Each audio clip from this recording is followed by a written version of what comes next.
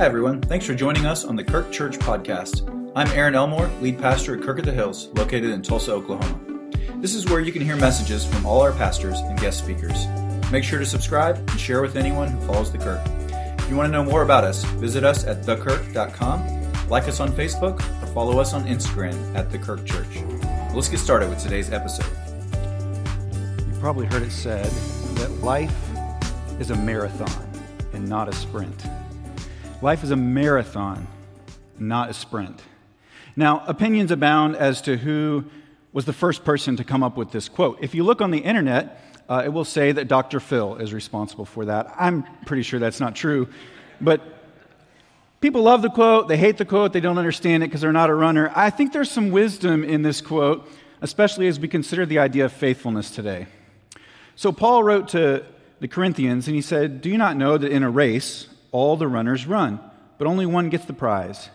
And run in such a way as to get the prize.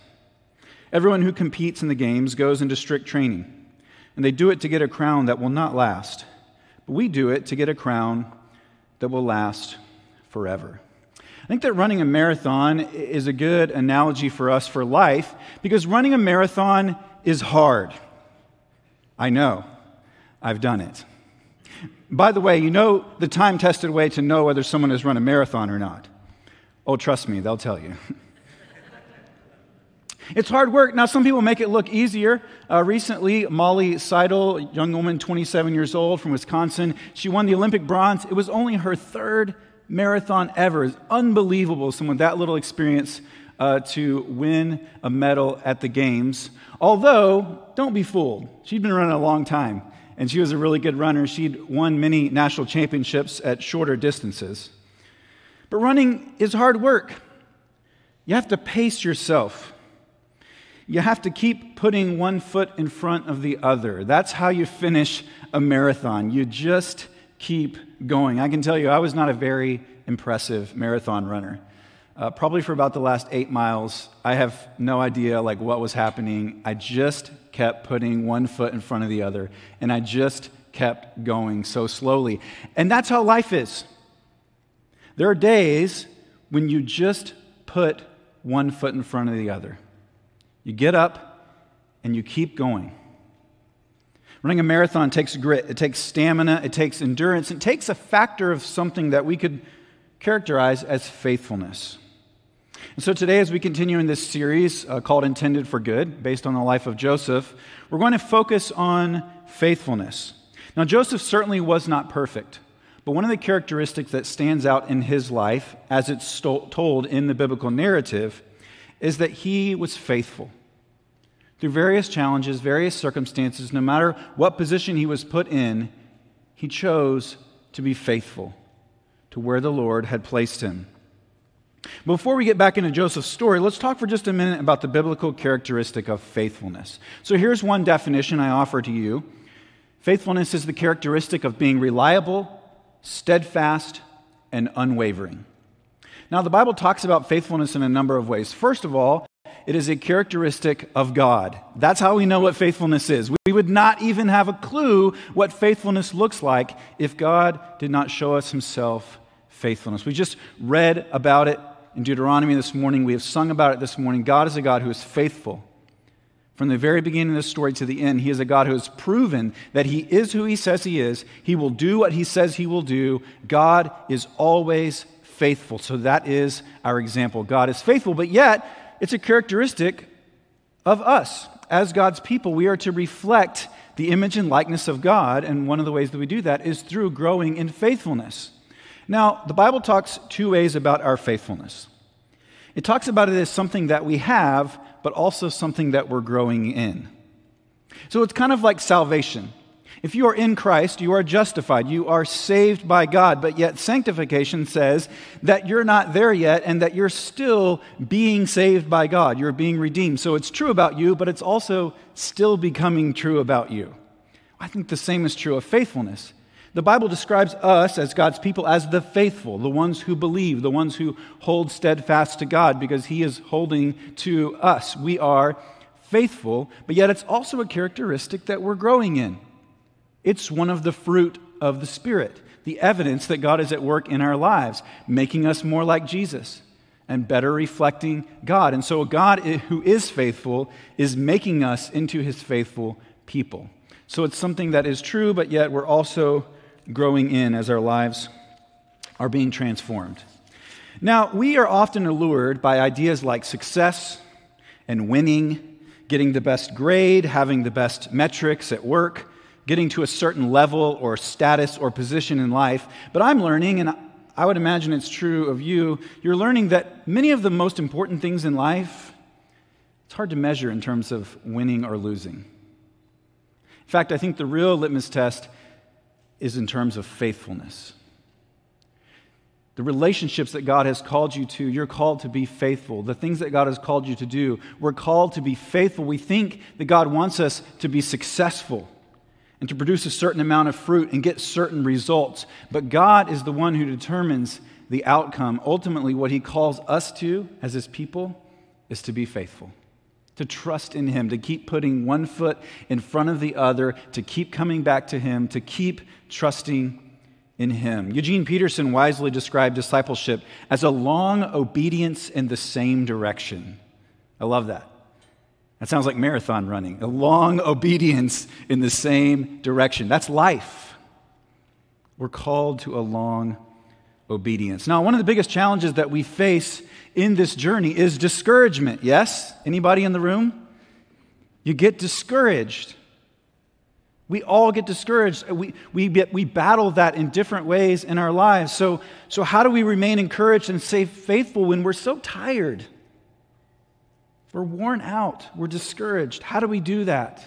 How do we stay faithful? We need to hear from God. That's what we need. We need to hear from God about who he is. We need to hear from God about his faithfulness. We need to hear from God about his plan. We need to hear from God what he thinks about us and what is true about us. We need his power. We need the filling of his Holy Spirit every day because we get discouraged. We need the encouragement of the body of Christ. We need each other. That's what we need to be faithful today. So throughout the story of Joseph, we see that God was preparing him for really this moment that we've read about today when he's going to be transitioning from being in prison to really being promoted into a level of incredible influence that he could never have imagined. And God was training him to be faithful for this moment. But Joseph learned how to be faithful not in the moment when things seemed to be going for him again. He learned faithfulness in the trenches of life, when things did not seem to be going so well. And the question for all of us to ask ourselves is, will I be faithful today? Not tomorrow when things seem to work themselves out. Not tomorrow when life will get less busy. Yeah, right, that doesn't happen. Not tomorrow when suddenly I have less responsibilities. Not when I get in a different stage of life. Will I be faithful today with the relationships that God has placed in my life and with what he's called me to do? Will I be faithful? I think that's the path to peace, and it's the path to spiritual formation, and I think it's the path forward. Because today is always the training ground for faithfulness tomorrow. I think one of the great pieces of wisdom we see in Joseph's story is that learning to be faithful today prepares us to be faithful tomorrow.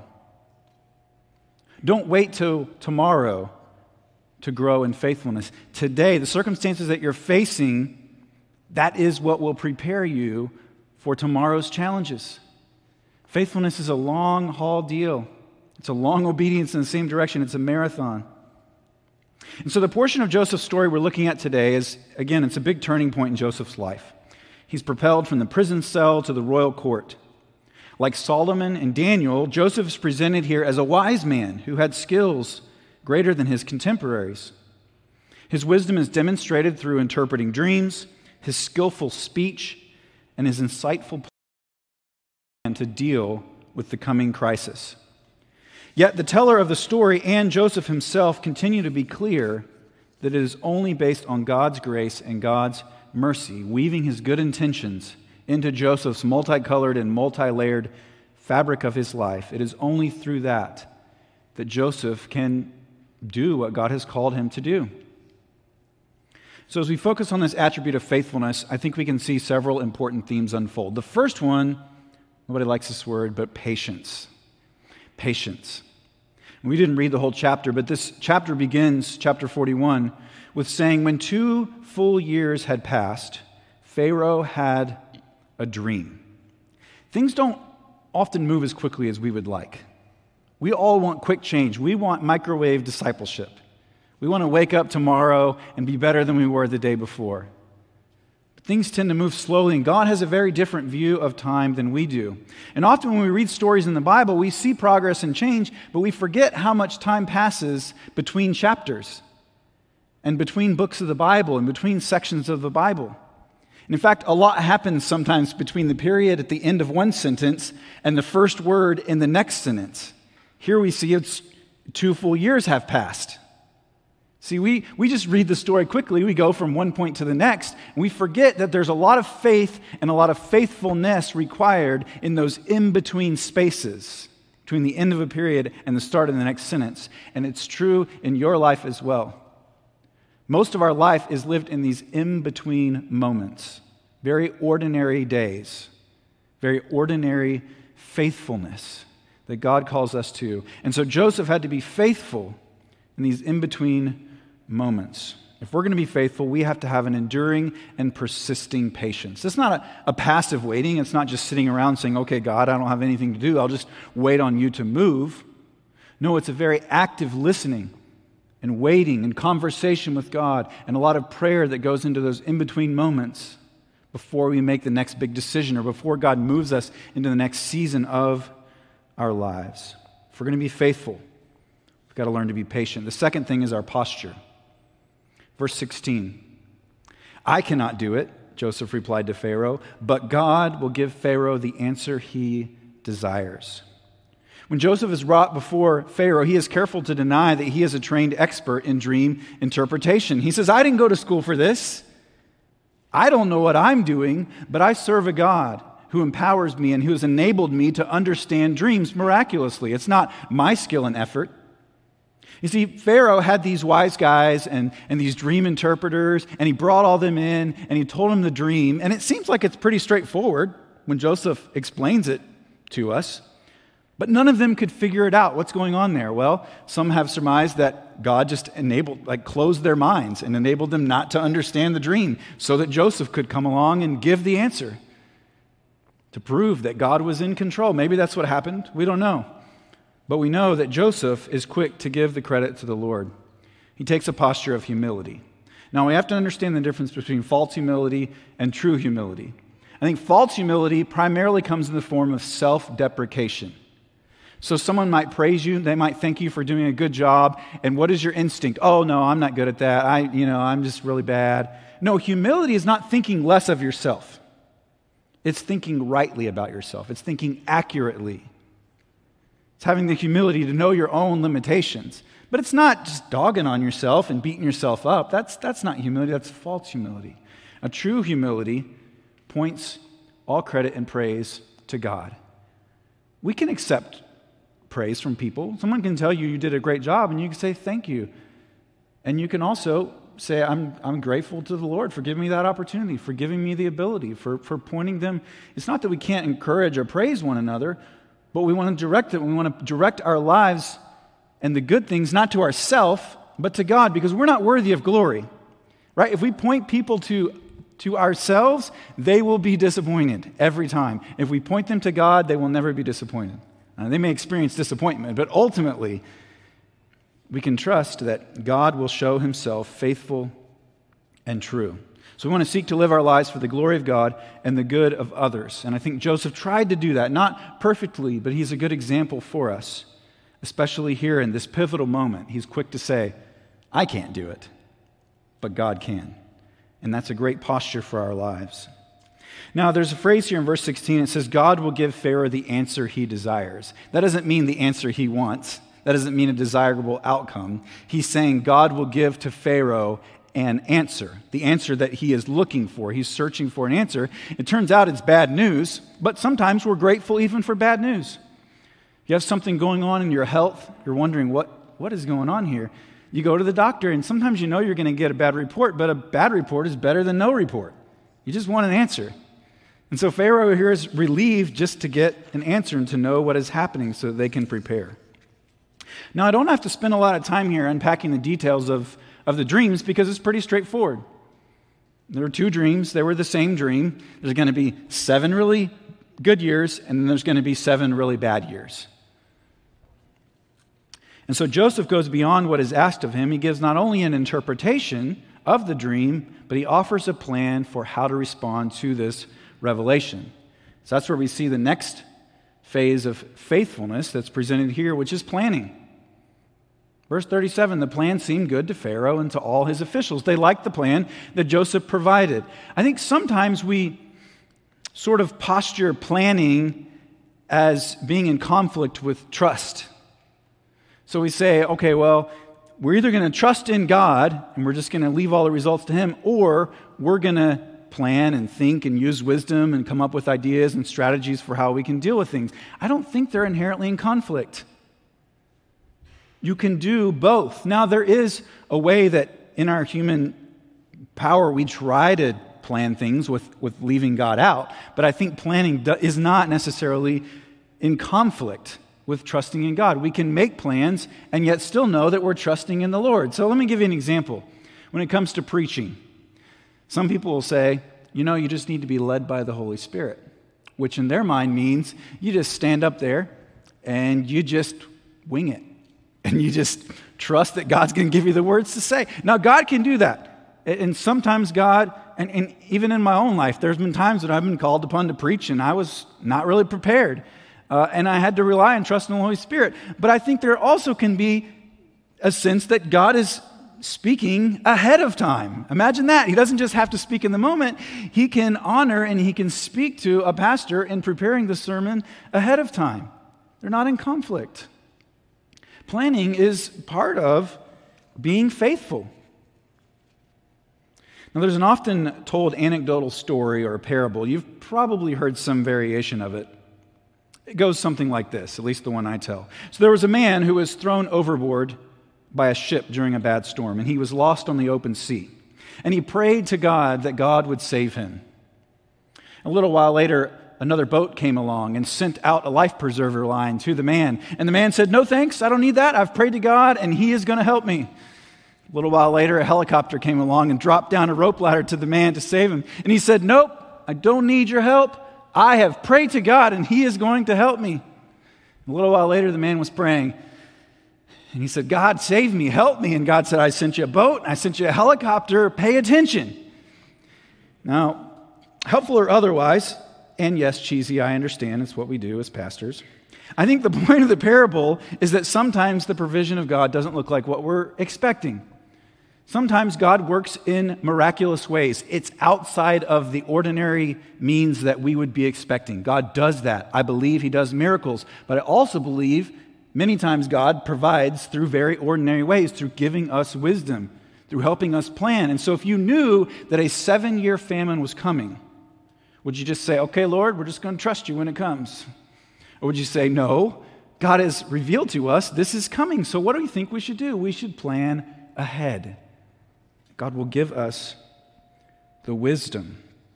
Now, both in the planning and in the preparation, we can trust in the Lord. Here is where we see that the story takes a big turn. And the next phase of faithfulness is that we see a promotion in the life of Joseph. So Pharaoh asked him, "Can we find anyone like this man, one in whom is the Spirit of God?" And Pharaoh said to Joseph, "Since God has made all of this known to you, there's no one so discerning and wise as you, and you shall be in charge of all my palace, and all my people will submit to your orders. Only with respect to the throne will I be greater than you." So Pharaoh, just like Potiphar earlier in the story, recognizes in Joseph something that could only be explained as divine favor. Something different about you, Joseph. Something different about us as the people of God with the Holy Spirit living in us. In many ways, we're human. We're human just like everybody else. We're going to make mistakes. We're all in the same playing field. But yet also there is a defining to our lives. We do have the power of the Holy Spirit. we have the fragrance of Christ on our lives, as the New Testament explains. And they recognize this in Joseph. He's demonstrated a level of character and faithfulness and favor that makes him the one who is the right one to fill the resume for the job. And so he gets a promotion. And sometimes we see that faithfulness today is preparing us for an even bigger platform later, for something bigger. That was true in Joseph's life. But I also want to be careful that we don't treat this as some kind of simplistic formula. We have to be careful that we don't build a theology of promotion that the Bible does not promise. You see, some people will say if you work hard enough at your job, and if you do the right thing, and if you're a good enough Christian, whatever that means, God will promote you. He'll give you a better job. He'll give you a nicer car. He'll give you a better retirement. But that's simply not always the case. God is not a cosmic vending machine. He is not a genie in a bottle. We don't just order up things. We don't just make God do things. God is God and we are not. And in fact, sometimes faithfulness to God doesn't look like a promotion from human standards at all. Paul, the disciples, countless Christians throughout the ages, their faithfulness to God has resulted in them being put to death, in their persecution and their death. Now, sometimes God is preparing us for a bigger platform. A good example of that is a man named Andrew Brunson. He's a pastor, a missionary. You may have heard of him. He's rose really to national prominence. He was a missionary in Turkey for over 2 decades, and he was falsely accused and placed in prison for over 2 years. It was a horrible experience. Now, God in his mercy chose to bring Andrew out of prison. That's not the story, and he'll tell you, not everybody has that ending, but it was his ending. And in a way, his story mirrors Joseph, in that he was faithful to God through it all, and now God was preparing him for a time now when he would have an even bigger platform, when more people would listen to him, and he had voice to share with them the good news of God's grace and mercy in his life. Andrew's life in a lot of ways is like Joseph's. But the truth is that that's not how all of our stories go.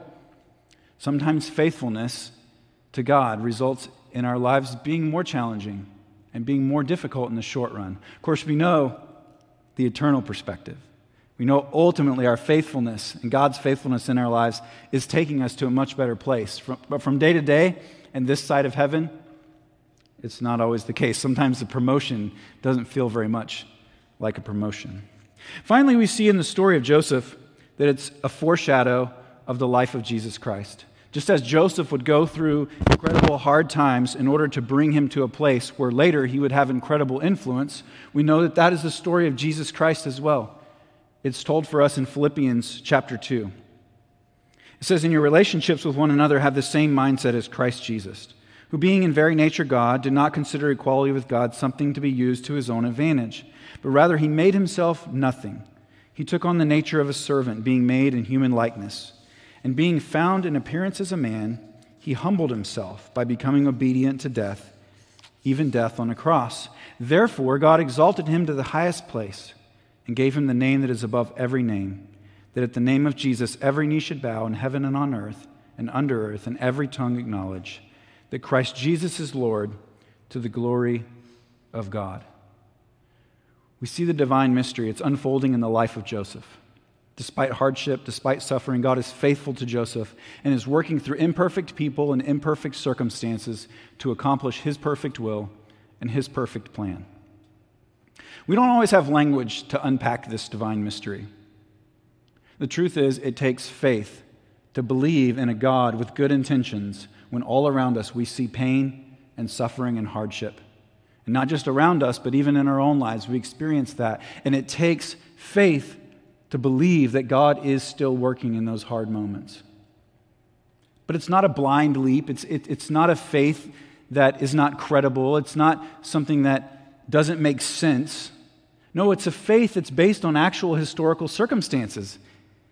It's a faith that's based on a God who's demonstrated his faithfulness to his people throughout history, and it's been recorded for us in a book. It's faith, but it's a faith that makes sense. It's not just a crutch for weak, feeble people. No, it's our belief and it's our experience that believing in the faithfulness of God makes an actual difference in our lives. It's real. We know it. We experience it. So I have two questions for you I want you to consider as we take this text into our lives and we think about this idea of faithfulness. The first one is, how can I know and experience and celebrate the faithfulness of God? Why? Because you get discouraged. You need to celebrate it regularly. You need to remember God's faithfulness. So the first question is about God's faithfulness. How can I remember it? How can I celebrate it? How can I know it and experience it? The second question is, what does it look like for me to be faithful right now? Based on a God who is faithful and celebrating that truth, how can I right now be faithful? Not tomorrow, not worrying about the past, thinking about today. What does faithfulness look like in my life? What does it look like to be faithful to God? I want you to think about that question this week. I want you to pray about that. I want you to think about this idea of faithfulness. And to ask God in prayer, God, how can you help me today to be faithful based on your faithfulness to me? Would you join me as we pray about this? Heavenly Father, you are good and you are faithful and you are true. And Lord, today we come and we renew our trust in you together as a people, knowing that our stories in many ways are unique, but yet we're all in this together. We're all facing discouragement. We're all facing hard things. And God, you ask us to trust in you, to place our faith in you, to keep walking towards you, one foot in front of the other, in a long obedience. So God, I pray for my friends today, whatever they're facing, whatever discouragement is in their life, Lord, that you would encourage them with your faithfulness and goodness. Lord, you would reveal yourself to them in a new and fresh way. And God, that we would see that you are faithful and that we can follow you in faithfulness as well by your power and for your glory. God, help us to be faithful to the end. We love you and we trust you in Jesus' name. Amen.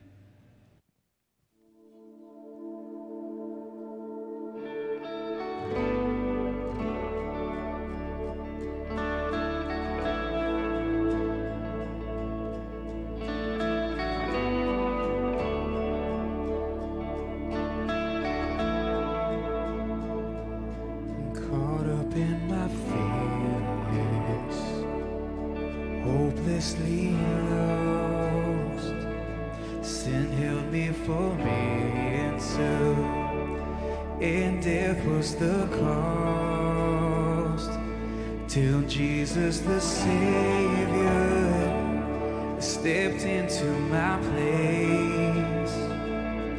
I have a new future, and my future is great.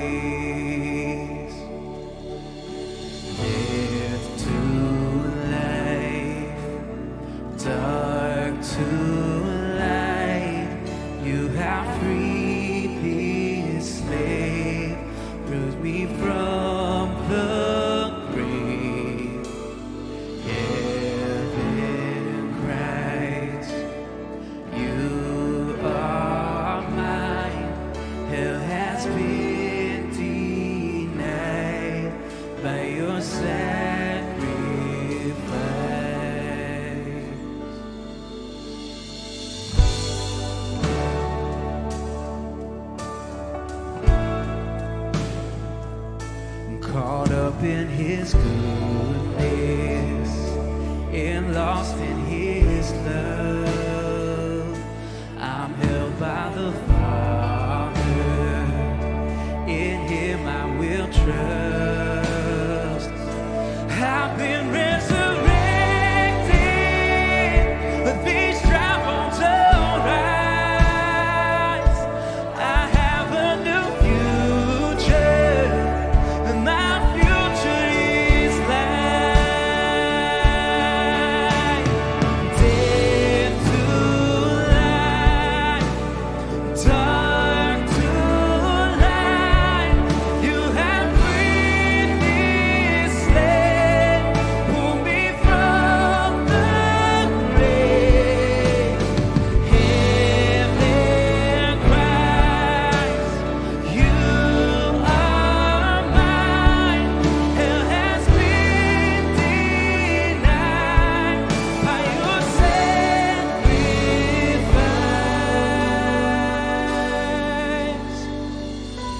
word alleluia that we've already sang this morning, that its translation means praise be to God.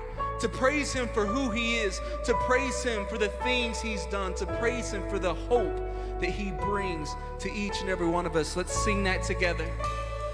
Hallelujah. Hallelujah. Hallelujah. Hallelujah.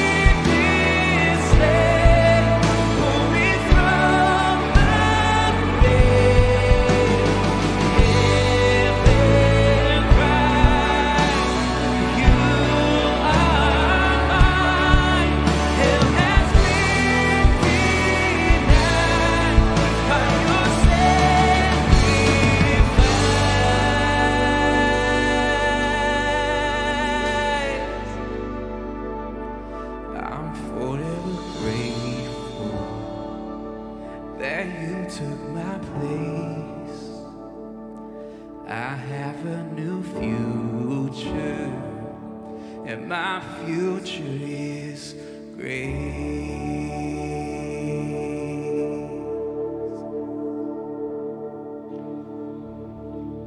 Can you say amen on that? That's our story. That's the story of a faithful God, and you have been swept up into it, my friends. So receive his grace, receive his mercy, believe in his faithfulness, be sent out, encouraged, knowing that God is for you. And therefore, who can be against you? God is for you. He loves you, and he is faithful. As you go forth from this place, may you know the love of God the Father, the grace of the Lord Jesus Christ, and the fellowship of the Holy Spirit. Go in peace, friends, to love and serve the Lord.